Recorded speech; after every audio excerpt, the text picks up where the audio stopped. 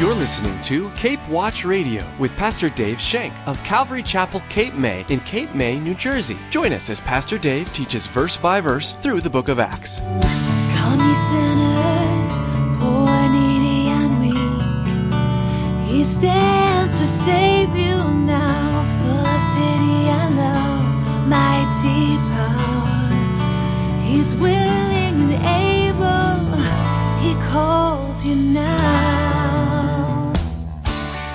When a church becomes strong in the power of a gospel and becomes very, very effective, it becomes bold.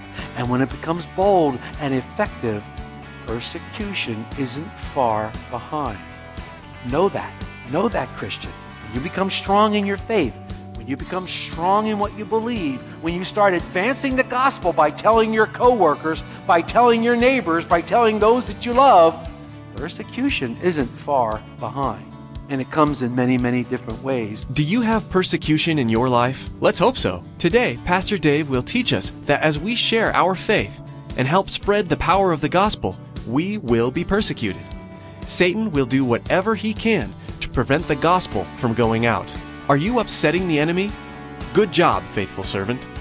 Well, let's join Pastor Dave in the book of Acts, chapter 19, verse 23, with part 1 of our message entitled, The Riot in Ephesus. Today, we're going to be in Acts 19, and we're going to be in verses 23 through 41. While you're turning to Acts 19, if you would, on your way to Acts 19, take a stop at John 18 and 19 and put a tag, all right? But we're going to Acts 19. Acts 19. So if you have your swords handy and ready to go, if you will turn and look at Acts 19, beginning in verse 23, I'll read aloud if you want to follow along silently. Acts 19, verse 23. And about that time there arose a great commotion about the way. For a certain man named Demetrius, a silversmith, who made silver shrines of Diana, brought no small profit to the craftsmen. He called them together and the workers of similar occupation and said, Men, you know that we have all prosperity by this trade. Moreover, you see and hear that not only at Ephesus, but throughout almost all Asia, this Paul has persuaded and turned away many people, saying they are not gods which are made with hands. So not only is this trade of ours in danger of falling into disrepute, but also the temple of the great goddess Diana may be despised and her magnificence destroyed, whom all Asia and the world worship. Now when they heard this, they were full of wrath and cried out, saying, Great is Diana of the Ephesians. So the whole city was filled with confusion and rushed into the theater with one accord, having seized Gaius and Aristarchus, Macedonians, Paul's traveling companions. And when Paul wanted to go into the people, and the disciples would not allow him. Then some of the officials of Asia, who were his friends, sent to him, pleading that he would not venture into the theater. Some therefore cried one thing and some another, for the assembly was confused, and most of them did not know why they had come together. And they drew Alexander out of the multitude, the Jews putting him forward. And Alexander motioned with his hand and wanted to make his defense to the people. But when they found out that he was a Jew, all with one voice cried out for about 2 hours, Great is Diana of the Ephesians. And when the city clerk had quieted the crowd, he said, Men of Ephesus, what man is there who does not know that the city of Ephesians is temple of guardian of the great goddess Diana and of the image which fell down from Zeus? Therefore, since these things cannot be denied, you ought to be quiet and do nothing rashly. For you have brought these men here who are neither robbers of temples nor blasphemers of your goddess. Therefore, if Demetrius and his fellow craftsmen have a case against anyone, the courts are open and there are proconsuls. Let them bring charges against one another. But if you have another inquiry to make, it shall be determined in a lawful assembly. For we are in danger of being called in question for today's uproar, there being no reason which we may give to account for this disorderly gathering. And when he had said these things, he dismissed the assembly. Oof. Well, if you know me at all, you know that I like food. And one of the things I really like is the Food Channel. I enjoy the Food Channel because it's about food. But one of the things I like about the Food Channel is that they always are showing these recipes. And each time they do, they tell you each ingredient and each thing that is a recipe. Well, yesterday morning, as I was pondering over this message and talking to my lovely wife Beatrice as we were having our morning coffee, I wanted to come up with something that represented this scriptures that we're in, these 20 some odd verses that we're looking at today. And we came up with, I say we because collectively we came up with a recipe for a riot. We call it a recipe for a riot, and we made up a list of ingredients like we were making something on the Food Channel. So let me give you my recipe for a riot here. First of all, you invite some friends and coworkers to a labor union rally at the plant. The second thing you do is you add some angry and emotional workers, angry over job cuts, lost wages, and shrinking benefits. You need a little heat, so you take a fiery motivational speaker who is good at manipulation and placing blame. You whip everything into a frenzy, and you add a dash of confusion. Then you continue to stir until the emotions are at a boiling point. You send in a sprinkle of low management types to calm the situation, and you continue to stir as you point to these low management types' salaries as this is the problem. And then, out of all this, you have one frenzied worker throw something and break a window at the plant. And then all you do is stand back and watch the eruption. You have a riot. You have a mob. Ben Franklin once said of a mob, it was a monster with many heads and no brains. A mob is a monster with many heads and no brains. Sounds familiar. But research has found that when a group of people assembled together because of an emotional and angry they have about something, it only takes one act of violence to whip the crowd into a fury. Others follow the rioters' lead, and they begin to destroy property, and they start to hurt people. A lot of research has been conducted into this mob mentality, if you would say, or the mindset of a violent mob.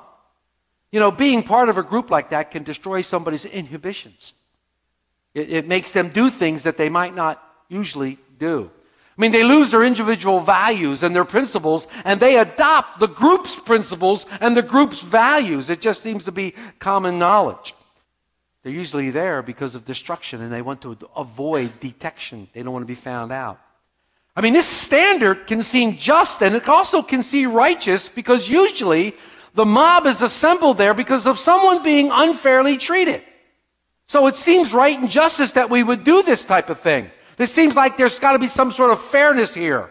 There's a communal emotion that makes everything of this cause seem more and more important. And because in the midst of the mob, there's excitement. There's power. There's power in the midst of a mob. And it can make you feel almost invisible. You're part of a large group, but you're not going to be detected. Nobody's going to know it was you that threw this or did that or shouted that. You won't be detected, and you might not even be held responsible for your actions in this mob. But something very interesting about a riot. The longer it continues, the harder it is to find people to remember while they're doing what they did. The longer it continues, people begin to forget why they're even there. They forget why they're rioting in the first place. They have no knowledge of what has happened. Why they might feel that their actions are justified.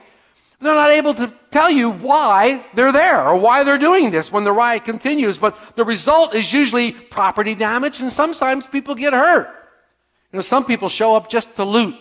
Some people just show up to reap the benefits, if you will, of a mob or a violence. Many victims of a riot and the violence did nothing to deserve their fate, and they're just in the wrong place at the wrong time. Well, believe it or not, that's where we are in our study today. This is exactly where we are in our study today. We're going to watch the mindset of a mob, and we're going to see just how dangerous an unruly mob can be when a church becomes strong in the power of the gospel. Don't anybody run out that door. But when a church becomes strong in the power of a gospel and becomes very, very effective, it becomes bold. And when it becomes bold and effective, persecution isn't far behind. Know that. Know that, Christian. When you become strong in your faith, when you become strong in what you believe, when you start advancing the gospel by telling your coworkers, by telling your neighbors, by telling those that you love, persecution isn't far behind. And it comes in many, many different ways. This is what we're going to see in our study this morning. You know, Paul spent 3 years in Ephesus, and it was now winding down. His time as Ephesus had basically come to an end. A mighty work had been started. The Lord had done an incredible work in Ephesus. A church had been firmly planted. A church was firmly planted in Ephesus. There had been a great harvest, not only in Ephesus, but throughout all of Asia as well. You remember when we read verse 10, it said, "And this continued for 2 years, so that all who dwelt in Asia heard the word of God, of the Lord Jesus, both Jews and Greeks." All in Asia. Paul knew that the Lord had accomplished a mighty work, but he also knew that the Lord was not finished with him. He also knew that the Lord had called him to other things, and he knew that it was time for him to move on, to continue to spread the gospel message. So he purposed in his heart to go to Jerusalem and then on to Rome. The Spirit then confirmed it. So Paul purposed in his spirit. Last week we read these 2 verses, verses 21 and 22. When these things were accomplished, Paul purposed in his spirit, when he had passed through Macedonia and Achaia, to go to Jerusalem, saying, "After I have been there, I must also see Rome." So he sent into Macedonia 2 of those who ministered to him, Timothy and Erastus, but he himself stayed in Asia for a time. Paul purposed in the spirit to move from Ephesus to Jerusalem and then eventually to Rome. The Spirit confirmed what Paul was wanting to do. And we talked greatly about that last week, how the Spirit, when you purpose something in your heart, you check out to see if the Spirit is really doing that. Paul knew he was supposed to move on. So he sends Timothy and Erastus ahead of him to collect financial gifts from those churches in Macedonia like Philippi, Berea, Thessalonica. They're collecting money for them that they might deliver to the Jerusalem church, because in the Jerusalem church there was great need. So Paul was moving forward here. He sent Timothy and Erastus ahead, but he stayed behind. He stayed behind, and trouble would now find him. One thing we've learned from our study in the book of Acts is that when the gospel is preached boldly, 2 things usually happen. The gospel progresses, and as I said, persecution follows. The gospel has progressed. The gospel is now throughout all of Asia, and now persecution is on its way. Satan would once again attack Paul and the church. This time as he attacked, though, he would use another method. He wouldn't use some of the same methods. See, he likes to trick us up by changing his method. He likes to change his modus operandi, so to speak. He likes to do different things so we'll get confused and not know it's him. He wasn't coming this time as the deceiver, the father of all lies. He wasn't coming. That's not how he was coming this time. This time he was coming as a destroyer. He was coming as a murderer. He was coming to take Paul down. He was coming to take the church apart. Satan has so many tactics, as I said, and he uses each of them to the fullest to thwart anything that the church is doing, to detract the church, and even derail the church from spreading the gospel. He'll work from the inside if he has to, planting people in here, false teachers, false prophets, people to subvert God's word. He'll do things from the outside. People will come against the church. They don't even know why they're coming against the church, and they'll come against the church from the outside. Satan will put people in those kind of things. Why? Because he doesn't want the gospel message going forward. He knows the value of the gospel message. He knows what happens when the word of God is preached. He knows that people get strong in their faith, and people start to tell other people, and things happen. He doesn't want that. He doesn't want that at all. So here, in his latest tactic, he's going to gather together a group of workers. He's going to incite them to riot against Paul and the believers. We begin in Acts 19:23. It says, "And about that time there arose a great commotion about the way." A commotion about the way. Remember, the way is another term for Christians. It's another term for the group following Jesus Christ, because they claimed that Jesus is the way, the truth, and the life. So they call them the way. We've seen this many times in the book of Acts. It says there was a great commotion. Some of the translation says no small disturbance. It's interesting to me, the definition of commotion. According to Webster's 1828, commotion means agitation. It means a tumult of people in disorder. It's a disturbance that leads to sedition and insurrection. And this is my most favorite. Commotion is a disorder of the mind. I like that. As we study this morning, I have 6 points that I want to bring out this morning about this commotion, and they all begin with the letter C. They all begin with the letter C for you note takers. It's cause, characteristics, confusion, contrast, courage, and calmness. So buckle up. We'll be here for the next 6 hours. Spend an hour in each one, right? Come on. I'll have pizza brought in. Anyhow, the first C I want to discuss is the cause of the commotion. The cause of the commotion. For 3 years, Satan has been defeated repeatedly throughout Ephesus and all of Asia. Remember, we read earlier that the gospel had spread throughout all Asia. The Lord was making inroads on Satan's territory. He was constantly beating Satan's butt as they pushed further and further into Asia. We saw a couple weeks ago in verses 17 through 20 how those who were practicing the occult, those who were practicing magical things, they took all their books and all their magic things and they burned them in a crowd. And this made the gang start confessing their deeds and magnifying the Lord. This probably took a pretty good toll in the magic book business, and it probably hurt their pocketbooks pretty well. This was kind of the start of things. But Satan was strongly defeated, and we read in verse 20, so the word of the Lord grew and mightily prevailed. I love that word. No matter what Satan did, the word of the Lord grew and it prevailed. I love that. Always remember that. The word of God will always prevail. It will always be there. It will never pass away, never fade away, never tarnish, never grow out of style, never grow old. It will always prevail. And it will always do that which it is sent to accomplish. That's what the Word of God does. The church became stronger and stronger in word and deed, and it prevailed against Satan. Ever heard that before? Ever heard that before? How about Matthew 16? When Peter makes his beautiful profession of faith about Jesus Christ. Who do men say I am? Peter says, thou art the Christ, Son of the living God. Jesus says, on that profession, Peter, on that profession that I'm the Christ, I'm going to build my church. And then what he says? And the gates of hell will not prevail against it. The gates of hell will not prevail against the church. Try as he might, Satan cannot prevail against the true church of God, although he wants to try.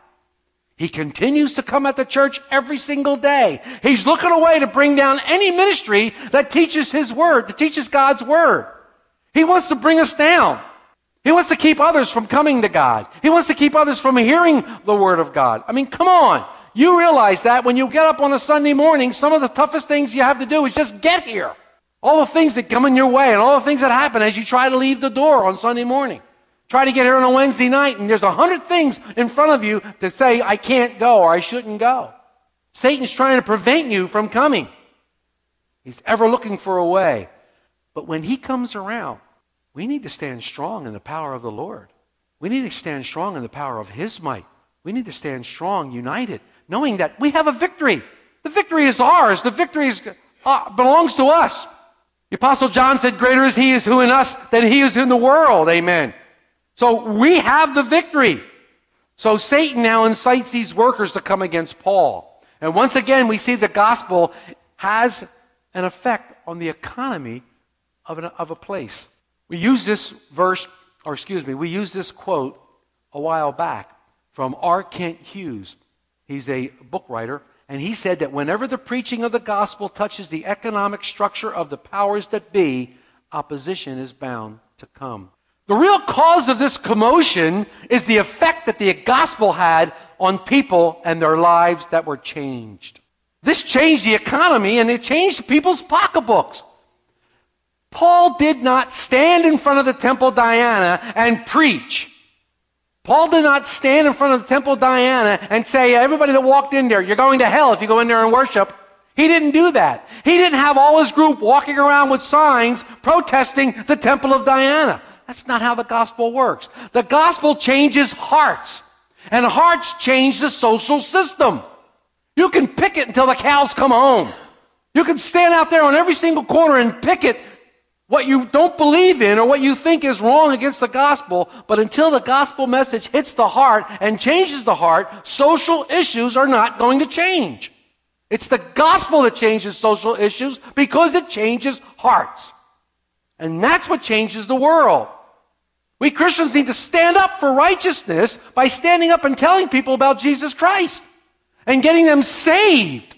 The more people that will be saved, the less the social issues are going to be a problem, because they're going to start reading the Word, they're going to start coming to faith, and they're going to have that biblical worldview that we were talking about with the Truth Project, and they're going to know. How will they know unless someone is sent to them? And how will they know unless they hear the gospel? That's what changes lives, not pickets. The true cause of the commotion was the gospel being preached and people accepting Jesus Christ in their hearts. The heart transplant had taken place. The heart transplant was now secure. Their lives were changed. Their thinking were changed. They no longer worshiped Diana. They no longer worshiped the idols that Diana brought with them. So we know what the cause was. Now let's look at the characteristics of this commotion. And I like to call the characteristics the ingredients of this recipe. Beginning in verse 24, we read, "For a certain man named Demetrius, a silversmith, who made silver shrines of Diana, brought no small profit to the craftsmen.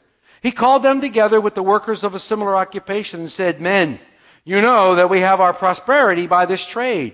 Moreover, you see and hear that not only in Ephesus, but throughout almost all of Asia, this Paul has persuaded and turned away many people, saying that they are not gods which are made with hands. So, not only is this trade of ours in danger of falling into disrepute, but also the temple of the great goddess Diana may be despised and her magnificence destroyed, whom all Asia and the world worship.' Now when they heard this, they were full of wrath and cried out, saying, 'Great is Diana of the Ephesians.'" Ephesus was the home of one of the 7 wonders of the ancient world. Ephesus was the home of one of the 7 wonders of the ancient world. The temple Diana. The Greek name is Artemis. The temple Artemis. It took 220 years to build this temple. It was 425 feet long and 220 feet wide. It was bigger than 2 football fields. It had 127 columns. And at the center of this temple was this black meteorite that they had fallen. And it was at the center of the temple. And someone had looked at it, and it either resembled or someone fashioned it into this grotesque picture of a woman. The local artisans made trinkets. They made idols. They made different things to the people that would come and look at it, and they sold them. Everybody who came to Ephesus had to have a copy of this temple or an idol that they took home. The problem is they worshiped these idols. They worshiped these idols. It's kind of like going to the Statue of Liberty. I'm sure if you went to the Statue of Liberty at one time, you probably saw the little Statue of Liberties that were all over the place that you could buy. Well, that's what was happening at this temple of Diana. They were selling these statues. They were selling these artifacts and these trinkets. You have to have one. So that's what's happening here. And they're taking these things home and worship them. Only, hopefully, you don't take home the Statue of Liberty and worship at it. And set it with all candles around it and make some sort of a big deal of it. I hope that's not happening. There's much more Pastor Dave would like to share with you, but we've run out of time for today. This has been another edition of Cape Watch Radio, the radio ministry of Pastor Dave Shank of Calvary Chapel, Cape May in Cape May, New Jersey. Pastor Dave will continue teaching verse by verse through the book of Acts next time. You can order today's message for free by emailing us at info@capewatchradio.com. Sometimes it's just easier to call. Our phone number is 609-884-5821. We'll be happy to help you. Again, that number to call is 609-884-5821. You can learn more about Cape Watch Radio, Calvary Chapel, Cape May, and Pastor Dave at our website, www.capewatchradio.com. All of Pastor Dave's messages through the Bible are available to listen to or download for free at capewatchradio.com. That's www.capewatchradio.com. You'll also find contact information, driving directions to the church, and details about activities and upcoming events on our website. You can also subscribe to the Cape Watch Radio podcast. Subscribing is easy. Log on to capewatchradio.com. Click on the subscribe button or simply search for Cape Watch Radio in the iTunes Store. Well, that's all the time we have for today. From all of the production team here at Cape Watch Radio, we want to say thank you for tuning in, and please make plans to join us again for the next edition of Cape Watch Radio.